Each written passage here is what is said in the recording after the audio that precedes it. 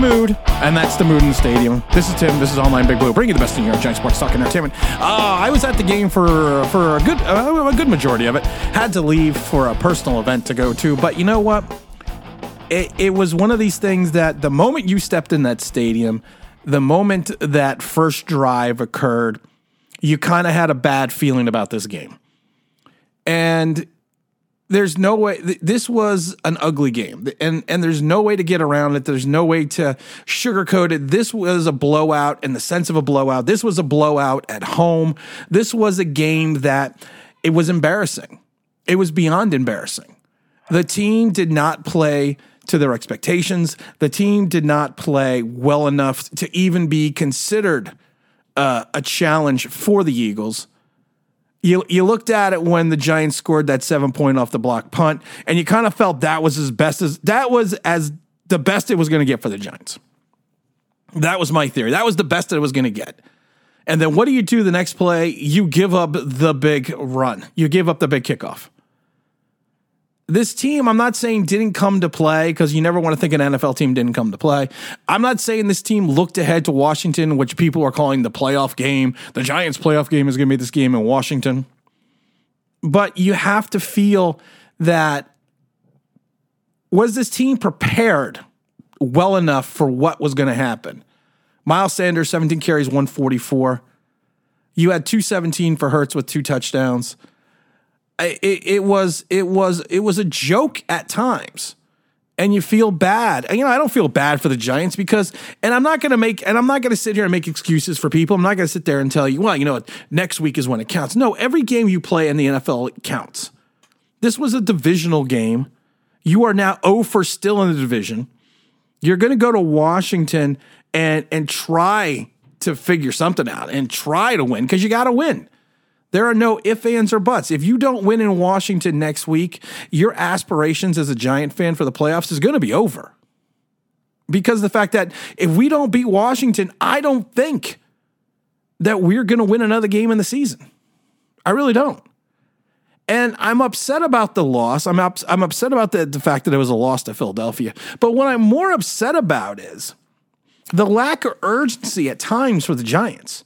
They've shown this before. They've shown this in games before. They have a lack of urgency when they're behind.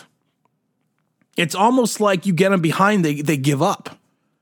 They'll get to the line of scrimmage fast. They'll play hurry up for part of the game. But the minute you get the game on the line that you have to come back and start trying to score some points, there's no urgency. And that's concerning for this team. And I think what's more concerning for this team is we had the easiest schedule the first half of the season. Plain and simple, we had the easiest schedule. Now, this latter half of the season, we have the hardest schedule in the NFL. So if you go back to the Seattle game, we're 1-4-1. And you have the Commanders, which you need to win. Then you have a tough game at the Vikings.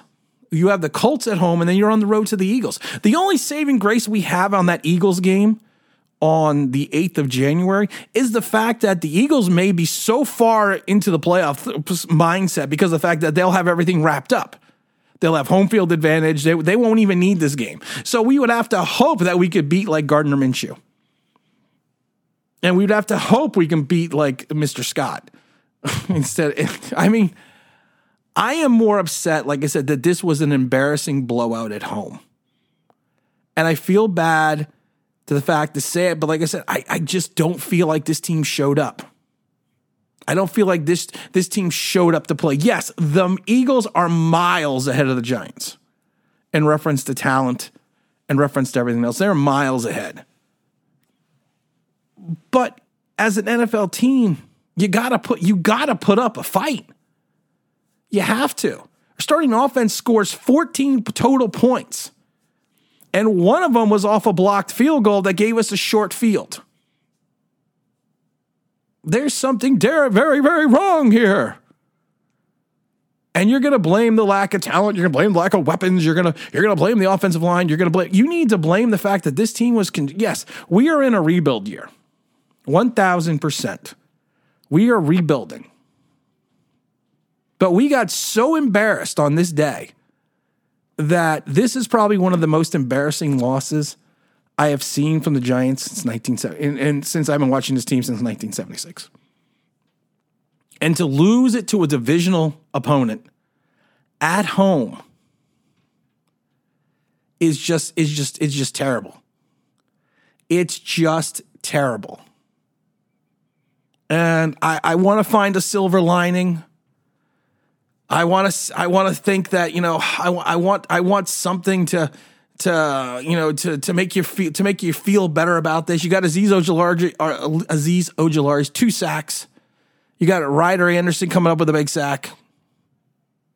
But right now, the way this team is playing, I don't think we win another game this season.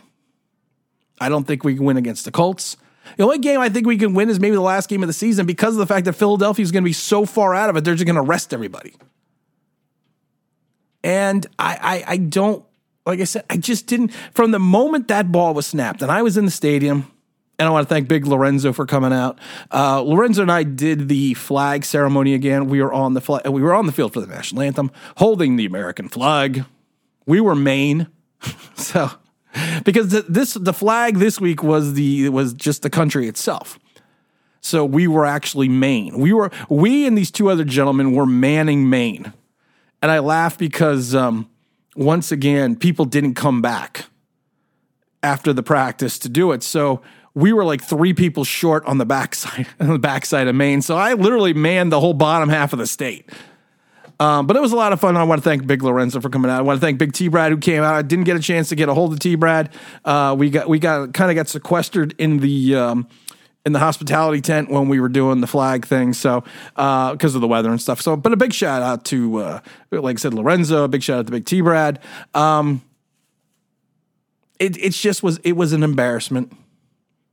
And I got another, Dable, you call a timeout with what, 2 minutes something left when the Eagles are on the 2-yard line before they punch it in. You call a timeout ahead of that. Why? What's the thought process of calling a timeout when you know they're going to run it in? You know they're going to score. Why go and call a timeout at that point in time? And I love it because, it's the stands were filled with Philadelphia fans. They were filled with Philadelphia fans. Probably, I'm not going to say there was as many Philadelphia fans as there usually is, but we had a good contingency of Philadelphia fans surrounding us.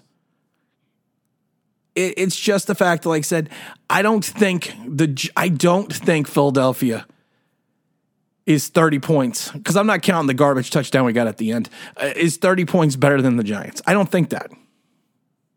I'm not saying we gave up. I'm not saying we quit, but we got outplayed, we got outcoached, and we got embarrassed at home. And I'm not taking solace or any moral victories of the fact, well, next week's our playoff game. Do you really think you want to go into a playoff type game after coming off a blowout loss? And you know what's bothering me also about the Giants right now, especially the players in the secondary? Darnay Holmes got beat a couple times, but the Eagles dropped the ball.